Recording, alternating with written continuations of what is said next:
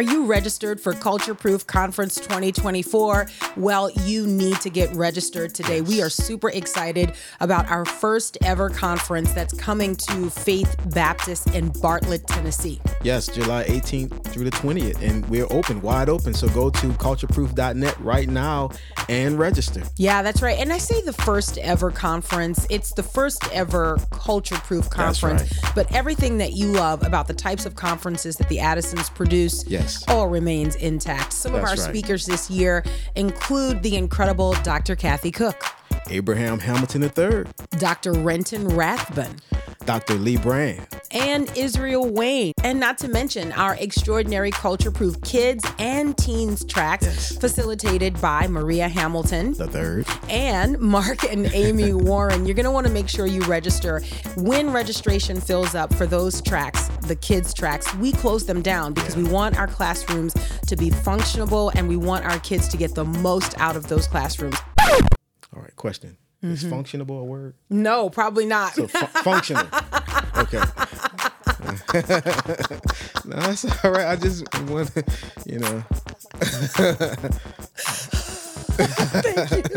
Thank you. Oh, don't let her do it.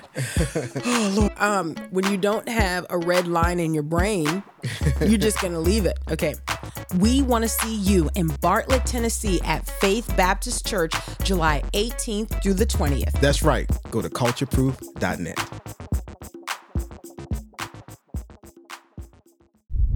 Culture Proof is brought to you by BJU Press Homeschool. If you've come to homeschooling or you're thinking of homeschooling to preserve a solid biblical worldview in your children, you should consider the curriculum we trust to help with biblical worldview formation.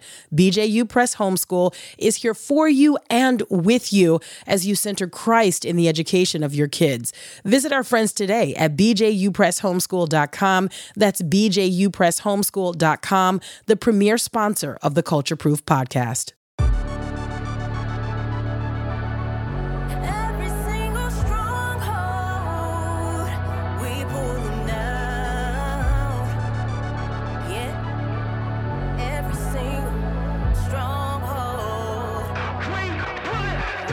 Thank you for listening to Culture Proof. I'm Miki. And I'm Will. And today we are doing something that has become a bit of a tradition for us, and that is premiering the first episode of a podcast that our family loves and enjoys thoroughly, and that is the Compelled podcast. Yes. It is produced and directed by Paul Hastings. Paul, you do a little bit of all of it, don't you? I mean... Yeah, I guess so. I don't know if I call it directing, but yeah, something like that. It's like, can you go back and say that again? Can you do that? Yeah, that's directing. Yeah. Can you just make that point again? Yeah, I guess it's directing. I don't know. It's directing perhaps, yeah. Well, for the glory of God, whatever Amen. it is that you guys are doing, it is bringing glory to God and it's focusing on the kingdom of God. And we are so excited about it. This is, again, the third time that we've premiered a Compelled season. And so we're super excited about that.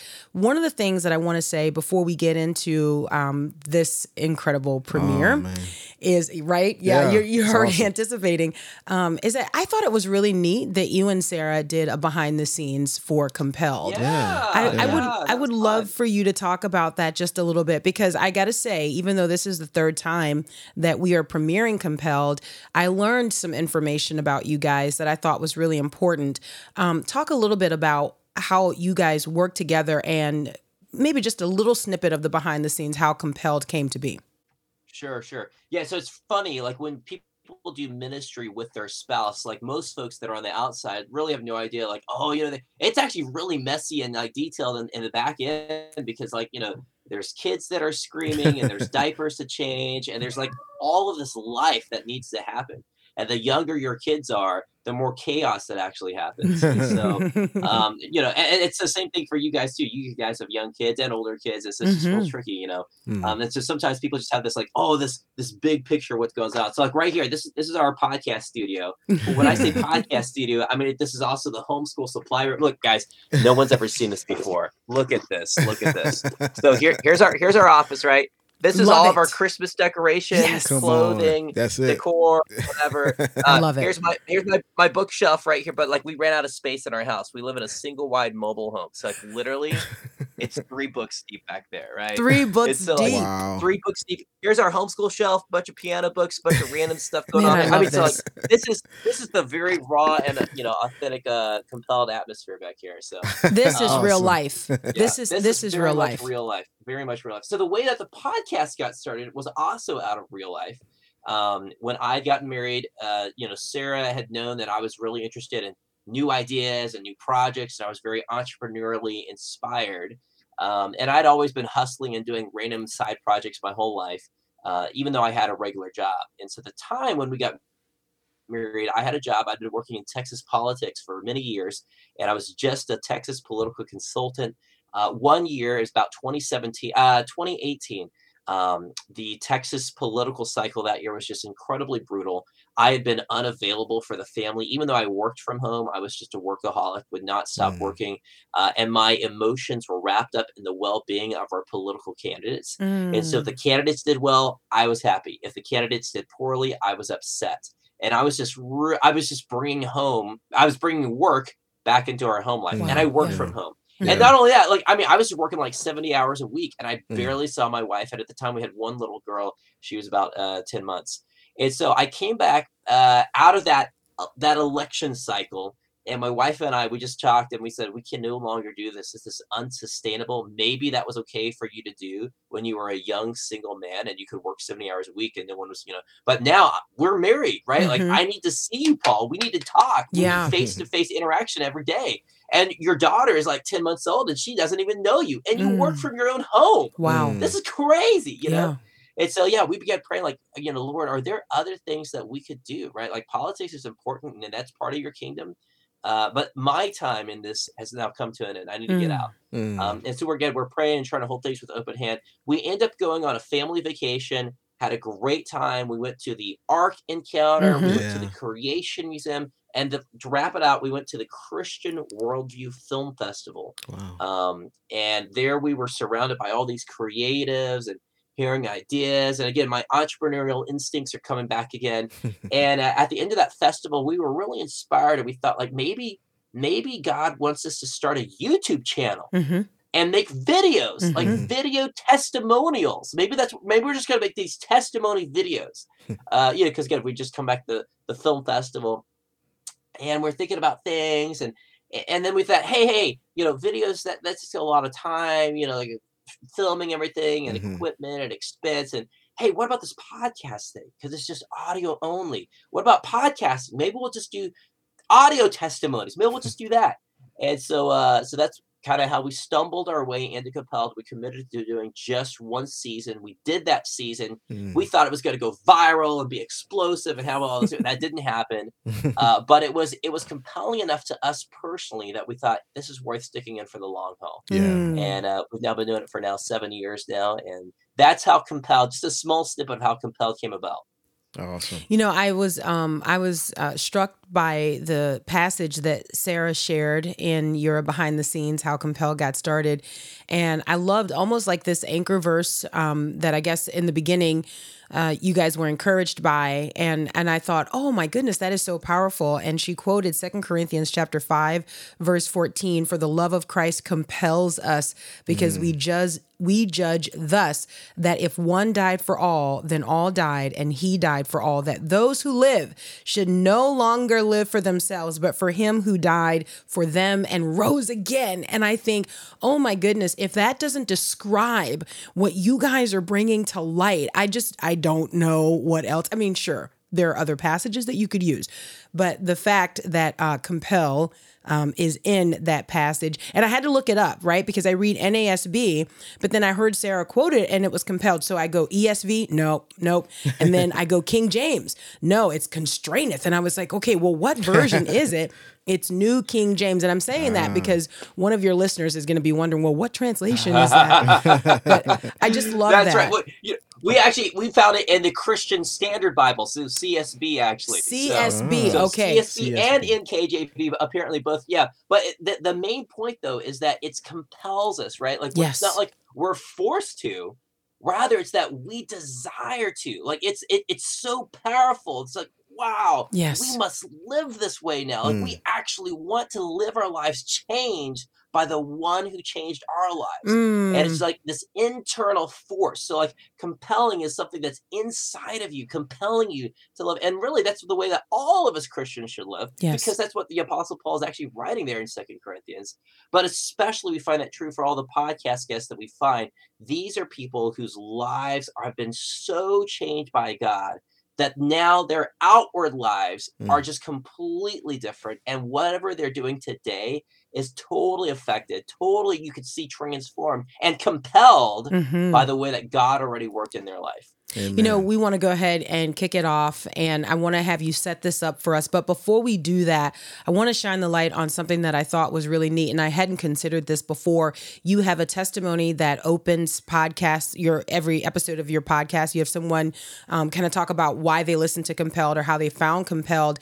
And the one that opens this particular episode, she mentioned something that I thought, I had not considered this as a part of what draws us to Compelled, that we are interested, and I know this sounds a little bit twisted, right? But come with me for a second, because it's redemptive through the ministry of Compelled, but we're interested in depravity. Like she talked about these crime shows and like watching these crime shows, but then feeling depressed afterwards and just like something was missing. And then she found Compelled. And as I was thinking about her testimony, I thought, we are interested and curious about the fallenness of man, but in that curiosity, we desire something redemptive, but in the world, we just don't find it. And I love that Compelled is different because it does paint the picture of the reality of who we are. Like we are depraved and we need Jesus.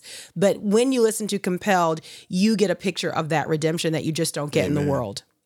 Yeah, I think it's really true. In fact, we just heard from another listener just like 3 days ago, actually. I got a message from somebody, and they mentioned that they are mom. They've got 4 kids. They all go to swim practice. And so she called herself a swim taxi, right? So she's always taking her kids to swim practice. And so she has a lot of time in the car, and she listens with the kids, and they're older. And she mentioned that they enjoy listening to true crime shows, and that's a very popular genre. But that she had been feeling convicted because like, oh man, like a lot of these true crime shows, like, it's just like people are dying, and it's just kind of like this morbid curiosity about like how bad does it get? How bad does it get? And like, do they catch the villain at the end of the day, kind of thing?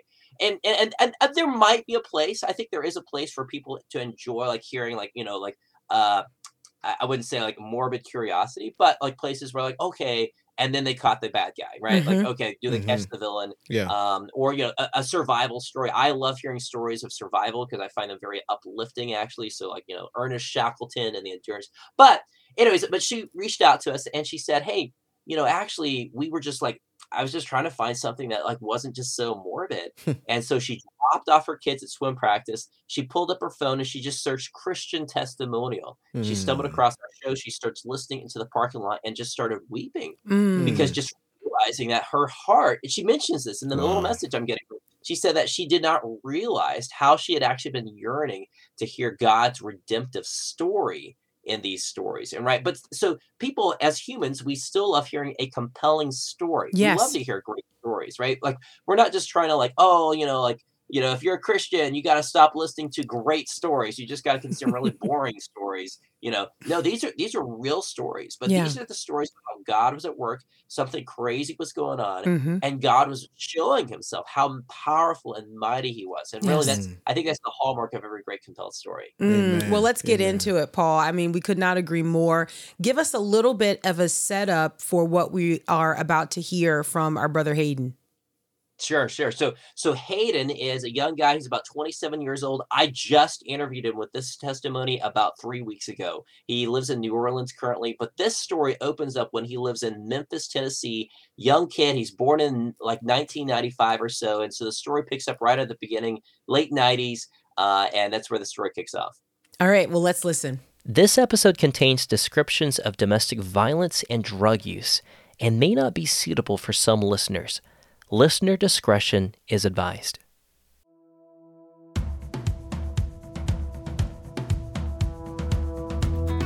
I'm Paul Hastings, and you're listening to the Season 7 premiere of Compelled, where every 2 weeks we use gripping, immersive storytelling to bring Christian testimonies to life. Today, our guest is Hayden Jernigan, who grew up in a home marked by chaos.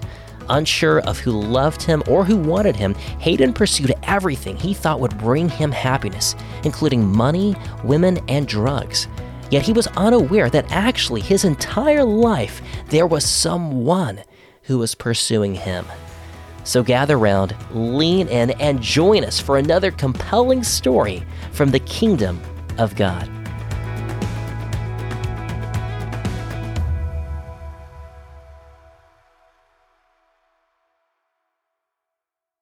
Three weeks ago, my buddy Gabriel and I took a whirlwind trip to New Orleans to record some podcast interviews. And a local church put us in touch with Hayden. And as soon as he arrived in the studio, we sat him down and began telling us a story from the late 90s, where he grew up on the east side of Memphis, Tennessee.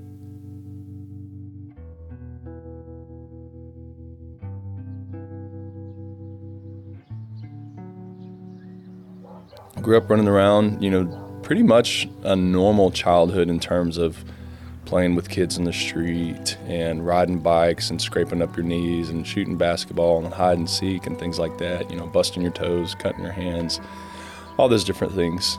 And this is actually one of my earliest memories. Me and my mom went to a grocery store. We're walking to the grocery store and the pack of roll-up gum, like the 3-foot long roll-up gum. I saw that, I just took it. I thought that's what a grocery store was. Like, you just go and you take what you need. And I was like, this is great. And we get back in the car and I'm back there chewing my newfound gum. And my mom looks over and she goes, "Where did you get that?" I go, "Well, I got it from the store." And she goes, "You have to pay for that." I'm like, "Well, I don't have any money." And she's like, "That's called stealing." And she was really nice about it. And she kind of laughed it off a little bit. But I was like, well, and so innocent, right? I was like, well, what's wrong with stealing? She said, well, it's bad. It's bad to steal because people have worked for that. And I was like, well, what does it mean to be bad? And she was like, well, if you're bad all the time, you're going to get in a lot of trouble. I'm like, well, like what? You're like, what are you getting at? And she told me that bad people go to hell. I remember that. I remember her telling me that bad people go to hell. And I was like, well, what is that? Like, wait a second. And she gives me this cardboard Bible story book. It's just about the flood, right? Noah and the ark. And I read it and I remember I'm still like, wait a second, like bad people go to hell? I don't understand. And what I learned in that moment was good people go to heaven and get to be happy forever, and bad people go to hell and they're sad forever. That was kind of what I walked away with from that experience. But I had this huge existential crisis at 6 years old about what is good and what is bad, because I just had never thought about it before. Did you have any perception at all of a God? Or I don't think I did. I think I heard about the story of Noah and the ark. The thing that stuck out to me was the rainbow, and I was like, okay, that's pretty cool. This is saying that God made the rainbow, and I've seen a rainbow before, and that must be real. I remember distinctly thinking that, but never anything much more than that at the time. Although he didn't realize it at the time, Hayden's life was far from normal. His parents had actually gotten divorced while his mom was still pregnant with him, and she remarried while he was still a toddler. They lived in a rough part of Memphis, and their house was always covered in filth. But of course, since Hayden grew up in this environment, he thought it was just normal life. Both of my stepdad and my mother, whom I lived with, were off and on jobs, very dysfunctional lifestyles, was not bringing in a lot of income. At the time, it was just me and my older sister. And in the midst of all this, a custody battle broke out between my mother and my grandmother for me. And that was totally unexpected. It didn't make any sense to me. I had no idea what was going on, but I remember one day I was in the bathtub, playing with my ship and, my bubbles. And my grandmother, out of nowhere, busted in the bathroom door, and she was like, "Come on, get your towel, we're leaving." And I was at first I was like, "Grammy, it's so good to see you." And I could see on her face like, oh, this isn't good, something's wrong. And so I wrapped up in a towel, and she grabbed me by my arm and dragged me outside. I'm soaking wet, holding on to this towel. There's police out there. My siblings, my 2 sisters are in with my mom's mom, it's my other grandmother. They're in the vehicle with her, and they're crying. My mom's arguing with police officers, and my grandmother's towing me to her car. And when we walked past the police, my mom saw me, and she freaked, and she grabbed my arm, and my grandmother and my mom are tugging me back and forth. And I remember my mom's words. She said, "You are not taking away my baby." And she jerked me, and when she did, because I was wet, her hand slipped, and she like cut my arm open right here, and I still have the scar, and I started gushing blood, and I'm crying. I have no idea what's going on. The police officers grab my mom, my grandmother pulls me in the car, and we're headed to her house, which is like a 10-minute drive, 15-minute drive. And so I went from 5 minutes ago, I was sitting in the bathtub playing with my boat and my bubbles, to I'm now bawling my eyes out in the car, soaking wet, wrapped in a towel, bleeding all over the place. Looking back, I had no idea how dysfunctional the home was. Now it all makes sense, right? Well, they were trying to get me out of this disgusting, trash-infested, not being taken care of very well house. I mean, my mom just never cleaned. She had a really hard time maintaining the home, and my stepfather had a really hard time supporting her. And so we kind of just lived in filth.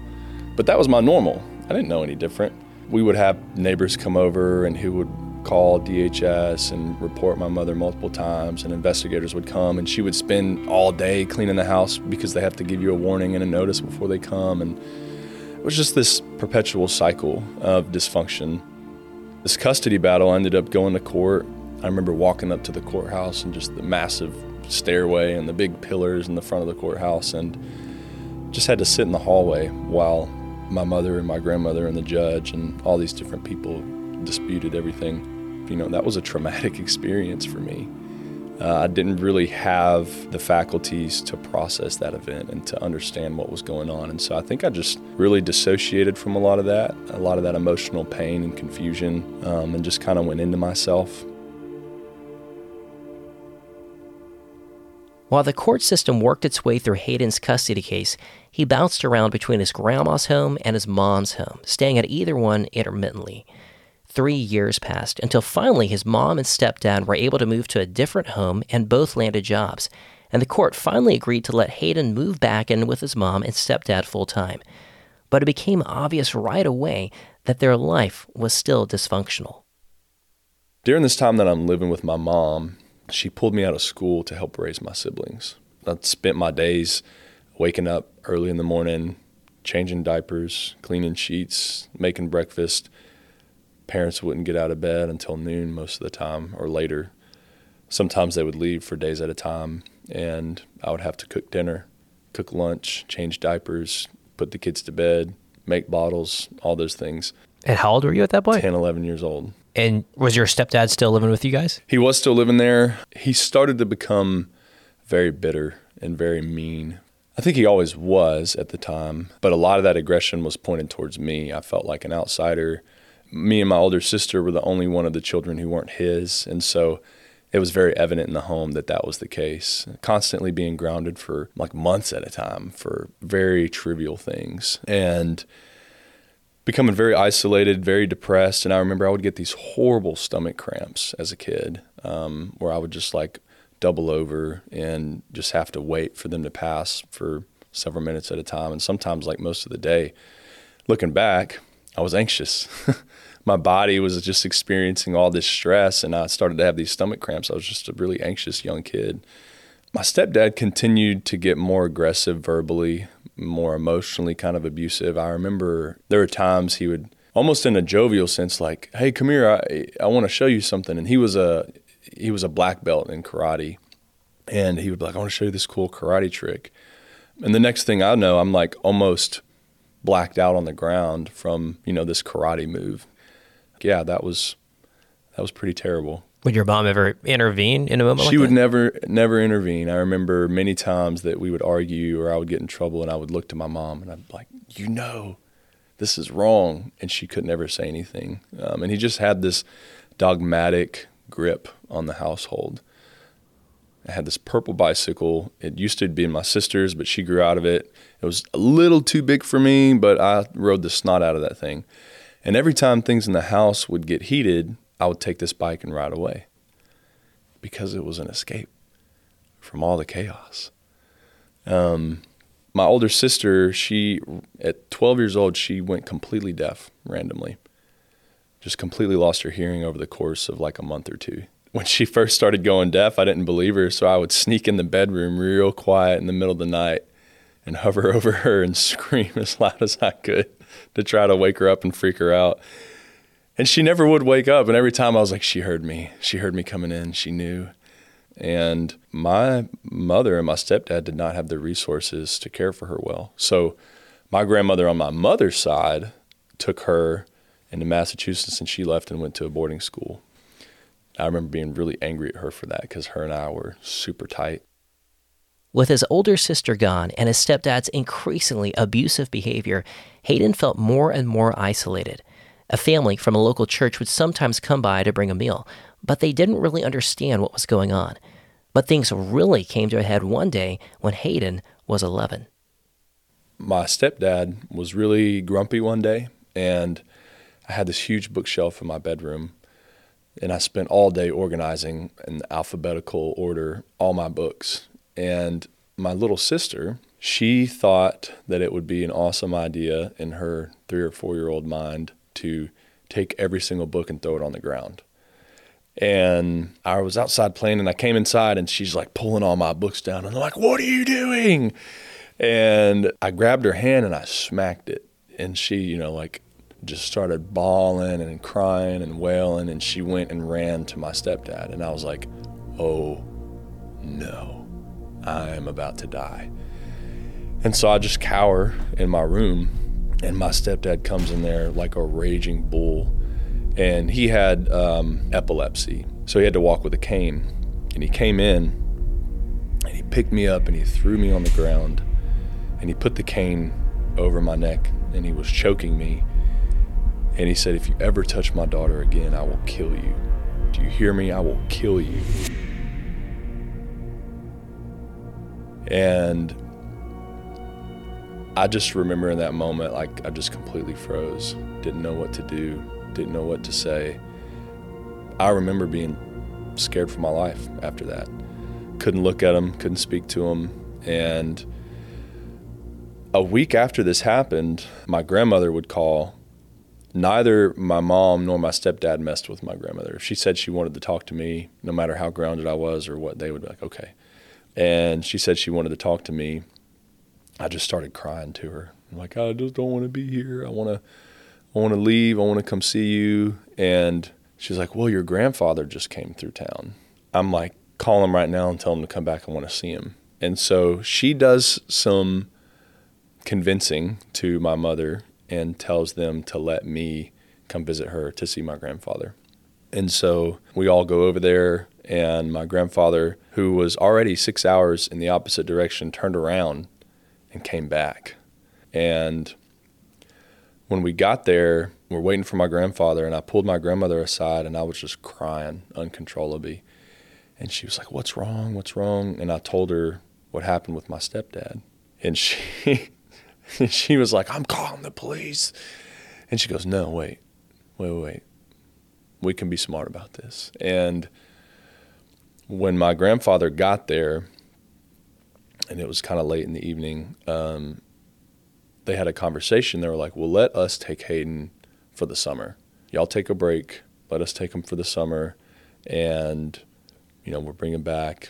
We'll go from there. And they're like, no, we don't want to do that. And I remember crying to my mom, like, please let me go. Please let me go. Please, please, please. I was so terrified to go back home, like anything but going back home. She eventually said yes. Part of that was because my grandmother was like, I'll pay a month of your bills and I'll pay your car note for you. Just let him go for the summer. And so she did. The one thing I didn't know is that would be the last time that I would ever see my mom. And nothing really could have prepared me for that. And just like that, Hayden hopped into the back seat of his grandpa's car with a small pile of his belongings, and they drove off. which would start a new chapter in Hayden's life, which you'll hear more about right after the break. 95% of all startup businesses fail, and that's not great. But not enough entrepreneurs realize that only 5% of business acquisitions fail. Blue Collar Millionaire wants to help you succeed in business. Business can be good if you know where to look, what to look for, and how to acquire what you find. That's what Blue Collar Millionaire is all about. Kevin, Mark, and Chris are three normal guys who grew their blue-collar businesses into 7-figure successes. Now, they are helping others do the same thing. You can learn more when you visit bluecollarmillionaire.net. That's bluecollarmillionaire.net. Let their proven strategies teach you how to purchase into instant cash flow, processes, and systems that create the lifestyle you've dreamed of. It's time for your hard work to work hard for you. Discover the War Room at bluecollarmillionaire.net. That's bluecollarmillionaire.net. Welcome back to Compelled. Hayden Jernigan had grown up in a tumultuous home, but after his stepfather threatened to kill him, Hayden had a spur-of-the-moment chance to go live with his grandpa Joe, a pastor of a small church in Amarillo, Texas. I left with my grandfather, went to Texas, and on the drive there, I remember my grandfather looking at me and he said, "You're never going back there," because of what happened. I got so excited. I just felt so much relief, and I remember that moment vividly where I probably would have cried had I been even more aware of what was going to change for me. This is the first time that I start to hear the Gospels with my grandfather. I had to go to church every Sunday morning, every Sunday night, and every Wednesday, and had no idea what was being said. There was a lot of charismatic speaking in tongues and dancing up and down the aisles and having people come and having interpreters, and just, in my mind, I'm like, I have no idea what is going on at all. But my grandfather knew someone who was a principal at a accelerated program, which was a Christian school. And so they enrolled me in that, and I started to get the education that I needed. And it was set up that you're not in a particular grade, you work through material based on where you're at. And so I started doing that, started getting caught up, and that was the first time things started to feel somewhat normal. And that sense of like constant fear and constant insecurity started to go away. Fast forward, I'm 13, going through school, and they had this huge revival, like 300 people there, and people were just giving their life to Jesus and just going up on stage and confessing that Jesus was Lord over their life and confessing that they wanted Jesus in their hearts. And I thought it was so cool. Still didn't understand what was happening. Still didn't understand the weight of sin, the forgiveness of sin, or anything like that. Really didn't understand the gospel. I just knew Jesus was this guy who died on a cross and rose from the dead, and that made no sense in my mind. And he asked, if anybody wants to experience this, come up on stage. I'm like, well, I want to experience that. So I came up on stage, and it was the most intimidating thing ever. And I still remember how scared I was to stand in front of all these people on this stage. He's like, "Do you give your life to Jesus Christ as your Lord and Savior?" Yes. And I praise the Lord, and the music plays and everyone roars. And I'm like, wow, that was awesome. Absolutely nothing changed for me. I didn't have any ownership of faith at all. And I thought about God all the time in terms of like, are you real? If you're really real, prove it. I prayed that prayer for years. I was like, God, if you're real, like, prove it. If you're this like miraculous being or person, like, I want to see it. Nothing. And so I'm like, go on about my life. When Hayden turned 13, the unthinkable happened. His actual biological dad, who he had never lived with, reached out and invited Hayden to move in with him. And of course, Hayden said yes. But after a year, his dad's housing situation fell apart, and Hayden was forced to leave yet once again. His grandpa was too elderly to take him in a second time, so Hayden bounced around between his grandma's home in Memphis, trying to live again with his dad, and then eventually finally running away from home until the police picked him up. At which point, Hayden ended up back in Memphis a final time with his grandma once again. His mom and stepdad had moved out of the state without even bothering to tell Hayden. His grandma enrolled him in a local Christian private school, and Hayden was still praying constantly, asking God to prove that he was real. But it felt like the prayers went nowhere. He was in high school by now and struggling with thoughts of rejection, feeling as though no one in his family really wanted to keep him. So Hayden reacted by pursuing everything that the world had to offer, including girls, alcohol, and drugs. I became so rebellious at this time. I started partying more. I started drinking. I was pretty large and strong for my age, and everyone at school was like, "Oh, Hayden, you're so cool." And, just kind of top tier athlete in my mind. And really just, I was hurting. And I was doing all this stuff to cover it up. And it worked at the time. It wasn't long before I started to figure out how to get more promiscuous and, working that through Facebook and social media, connecting with girls and doing that all the time. And I ended up meeting this one girl, and we hit it off, and she became like my entire world. We dated, I think, for like 2.5 years, and this incredibly toxic relationship built just purely on sensuality. And when we fought, it was emotionally abusive. It was just horrible in every way. And she was a year ahead of me. She was in college 2 hours away, so I would like sneak out all the time at like 10 or 11 at night and drive 2 hours and stay there and then come back the next thing in the morning, and just so chaotic, and then go to school and go to football practice and leave and do it again.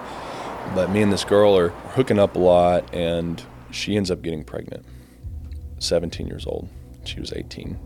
I found out and had no idea, like my whole world was shattered. I was like, what? I didn't know that was possible.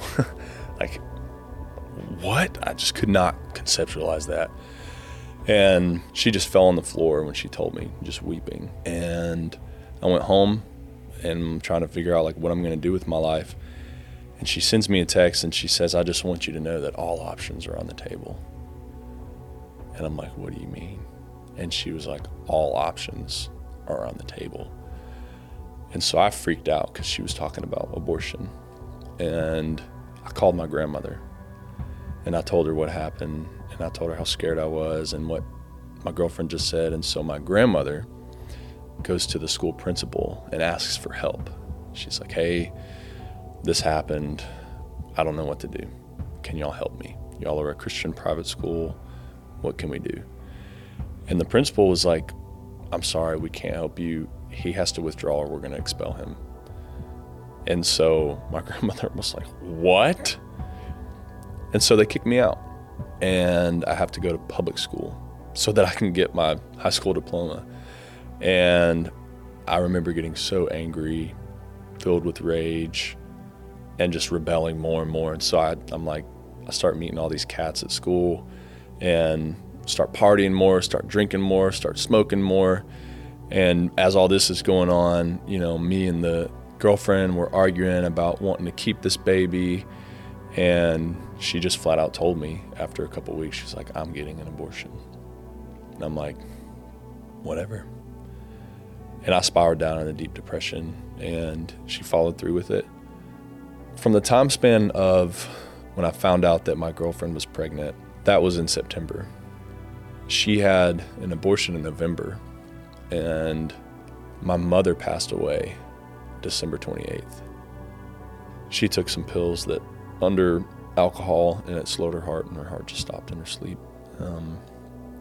I remember finding out, I was at a party and I woke up hungover at a party to a phone call that she had passed away. I just remember becoming so numb and angry.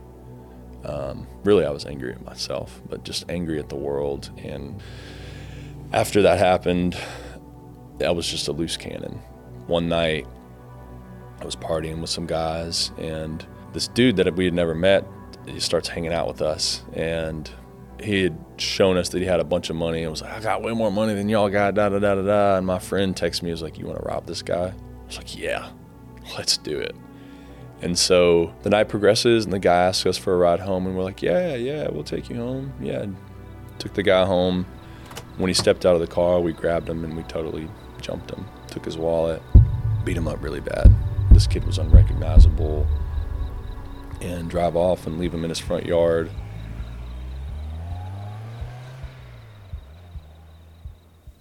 The guy that I was with, his father was chief of police in that town. Something that you would think you might even, consider. Didn't consider it at all. So his dad starts calling immediately because the names got thrown around and everything. Like, I need to know if y'all did this. If you did, I can help you. If you didn't, then fine. But if you did do this, I need to know now. Don't lie to me. And we're like, no, we didn't do it. No. And a week later, the police call me and they're like, hey, you need to come in right now. We're going to put out a warrant for your arrest. And so I come in and they interrogated me for 2 hours. And they're like, look, if you don't tell us what happened and we compile evidence that this did happen, like, you're going to be in way more trouble than if you fess up now. That when the cop tells me that, I felt so much remorse and so much sorrow. And I was like, I deserve whatever punishment they give me. And so I fessed up. And it was a relief. It's like, yes, I did it. Here's what happened. I told the truth. And they interrogated the guy that I was with, and he doubled down and lied. And so it looked really bad on us that he lied and I told the truth. And so they locked us up for 2 weeks. After 2 weeks, Hayden was released on probation, but immediately went back to his life of drinking and drugs and was subsequently rearrested and sentenced to jail again for 6 months at the age of 19. I'm in the penal farm. I mean, people always ask me, what are you doing here? Like, you don't belong here. What are you doing here? And I, for the first time, was like, I deserve to be here. I am such a menace to society that they've taken away my privileges to exist in society. And I remember that just hit me like a truck. I was like, wow, I have lived in such a way that society has deemed me unfit to function in public. And I would just weep every night over that. And this was the very first time that I grabbed a Bible and opened it up and tried to read it. And I would look at it and I would read it, and it made no sense to me. But I would still, just something about having it made me feel some sense of comfort of like, there's something here. I don't know what it is. And I believe that was when the Lord really started pursuing me. I would go to the local chaplain service every Sunday and just hearing the comfort that God promised and the promises of God soothed my anxiety and my fear. No profession of faith, no real understanding of salvation, no real understanding of sin yet, but I knew that just the gospel itself was like somehow soothing to me. I started crying out. I started praying like, God, if you're real, if this is real, like, show yourself, right? That old prayer that I've been praying for a long time. If you're real, show yourself. If you're real, show yourself. If you're real, show yourself. Like, prove it. I got to see it. I got to know that you're real. Nothing. And so I think I even had an anger or resentment towards God of like, if you are real, then like, how dare you play games with me? But yeah, no heart change. And I thought I had a heart change. I get out after 3 months. I'd like convinced myself that like, I'm going to be different. I'm going to live in moderation. This taught me a lesson. But what it really taught me was how to be more secretive and more deceitful.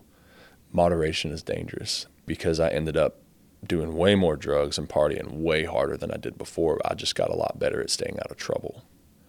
I get out, like I said, and I'm partying more. I'm drinking more. I'm selling drugs more. I'm pursuing women way more, just living an extremely promiscuous lifestyle. But I become so dissatisfied, more than I ever have. Just depressed and angry and anxious and confused and fearful of everything.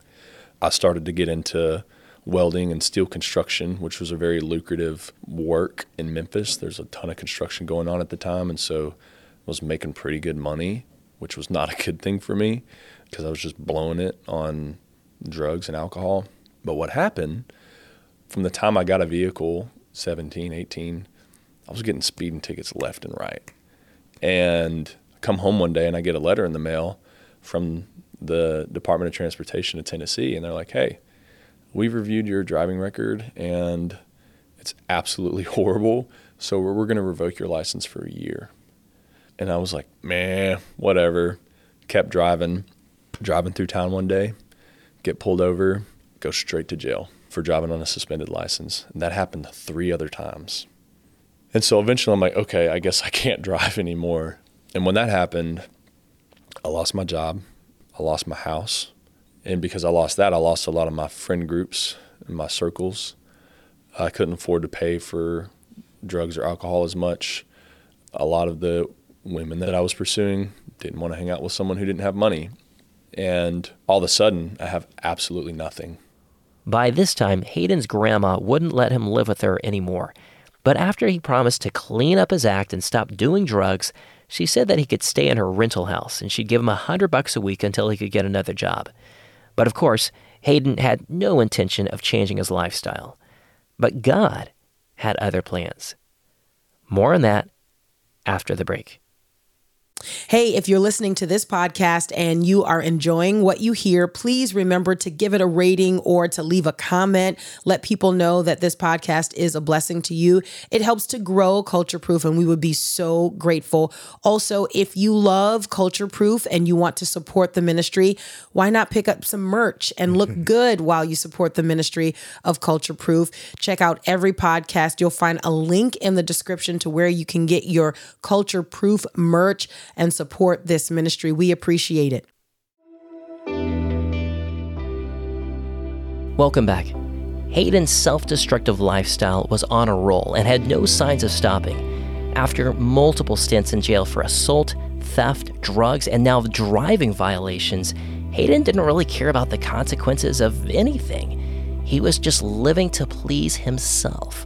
Sure, he had prayed hundreds, if not thousands of times over the years, asking God to prove himself real, but God had always stayed silent. That is, until now. I had a friend come back from Mexico, and he's like, dude, I got this LSD from Mexico, and it is top tier stuff, man. And all I had was $10 to my name. I'd already blown that $100 for my grandma and whatever. And I was like, here, last $10, give it to me. And so we take these drugs, you know, we're tripping out and we're having fun and we're looking at stuff and, you know, just getting high and being crazy. And we go outside, and it's like midsummer in Memphis. It's like 85 degrees and humid at midnight. And we're like, let's start a fire because that's awesome. And so we literally just throw this log in a pit, douse it in lighter fluid and light it. And I take this bong and I hold it up in the air and I start dancing circles around this fire and like chanting. We're laughing. We think it's the funniest thing in the world, and we're cutting up and we're walking back inside, and my friend's like, oh man, that's so funny. I can't believe you just worshiped a bong. And when he said that, it pierced my heart. And I was like, what'd you just say? You know, he's laughing. He's like, I can't believe you just worshiped a bong, man. That's crazy that you just did that. And I'm like, what do you mean? What are you talking about? And he goes, you literally held a bong up in your hands, pointed it to the sky, danced circles around a fire, and chanted to it. And when he said that, I felt like he was looking right at me. Like his words went right through me. And I was so convicted. And I got mad at him. And I was like, don't say that. Don't say that kind of stuff, man. Like, I don't like that. I don't like the way that sounds. And he just kind of laughed it off. He was like, whatever, dude, and went in the other room. And I was sitting there and I was like, worshiped a bong? Like, that's disgusting. Worship this like piece of glass, this life, like what? And I get so in my head, and I go in my room and I lay down on my bed, and I'm just thinking, like, worship this, like do I worship this lifestyle? Like, what's the first thing that I think about when I wake up, and the last thing I think about before I go to bed? How can I get high? How can I get money? And how can I hook up with a girl? Those are the first things I think about before I start my day and before I go to sleep. I was like, I guess I do worship this lifestyle. I started praying out of anger. I was like, God, why would you let all this happen to me? Like, why would you let me get to this place where I'm worshiping this? I don't want this. You've brought me here. And I'm looking at all these things in my life, from my childhood, my stepdad, the way that he was treating me, all the dysfunction of going back and forth, and my dad not being able to have his life together, my mother, not being able to see her again or speak to her again, all these different things, and me fighting with my grandmother, me getting in trouble, all this dysfunction. And I'm bringing it to God, and I'm like, why would you let all these things happen to me if you truly cared? If you're truly this all-loving God, then why would you let this happen to me? I just started weeping, and I kind of blacked out. And I had a vision. And in this vision, it was pitch black, and I was walking down the side of this mountain. And I had these really heavy stones in each of my hands. And I come around the mountainside, and I look off, and in the pitch black, there's this huge fire. And there's this massive group of people around the fire. And they're naked, and they're having sex, and there's music playing, and they're dancing around the fire. And in the middle of the fire, there's a golden calf. I look down, and I'm holding stone tablets in my hands. And I felt the rage of Moses and threw the tablets down. And then I came back to.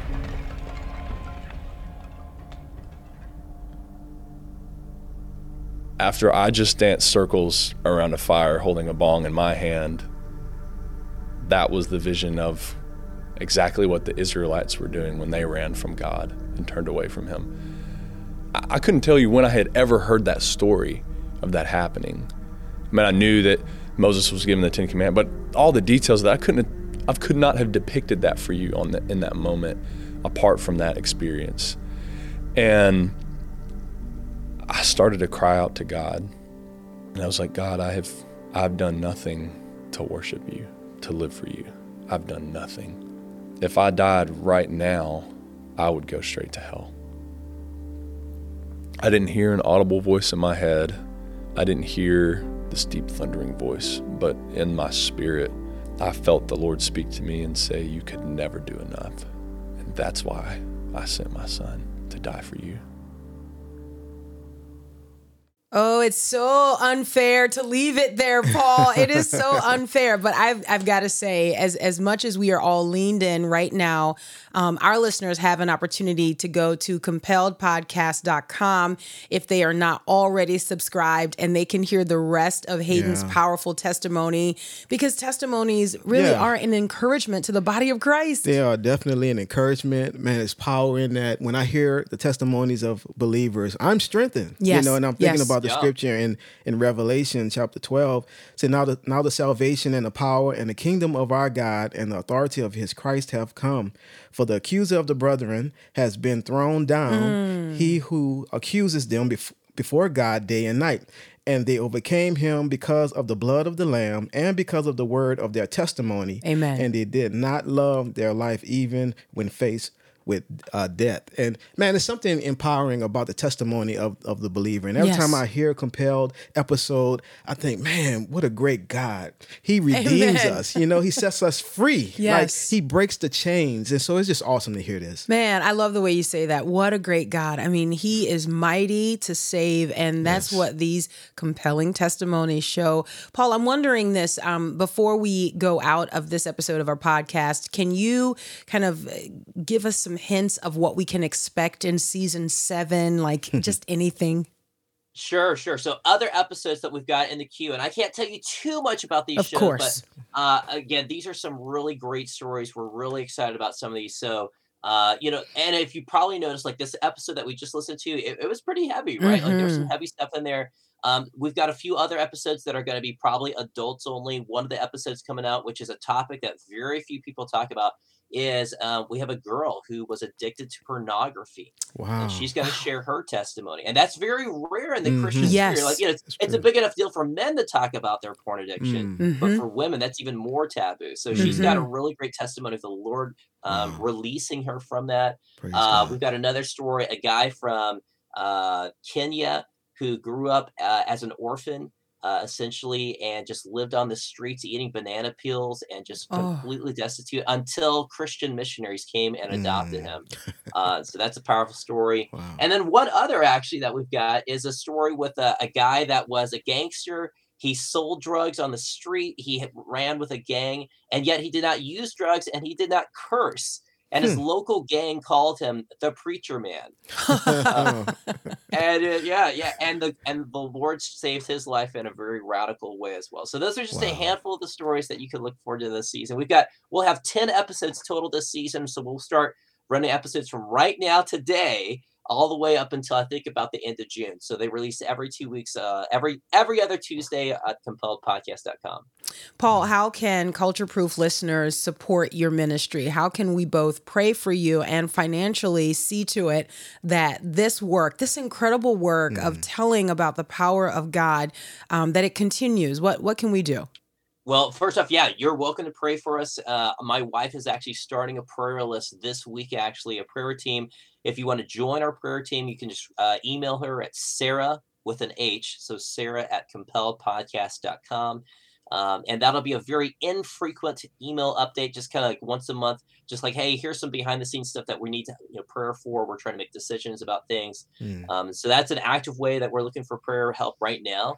And then if you want to support us financially, again, you could go to our website, compelledpodcast.com/donate and contribute there. One of the perks that we do for listeners who give us a monthly contribution of any size, $3, $10, whatever it is, whatever works for your budget. But we send each of our episodes to you about a week early, actually. So you'll get to listen a little bit earlier than the rest of the regular audience, and you'll get access to all our behind the scenes content as well. Wow.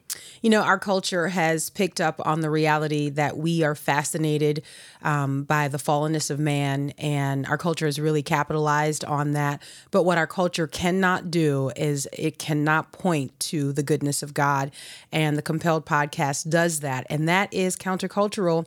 And so you guys are resisting the cultural trends that rival the truth. And so Compelled podcast is culture proof. So we That's right. I can do it with anything. I thought about that. That's great. Yeah, just give me a second. I can find the resistance in everything, Paul. Hey, Paul, we appreciate you. Thank you so much for joining us. Thanks, guys.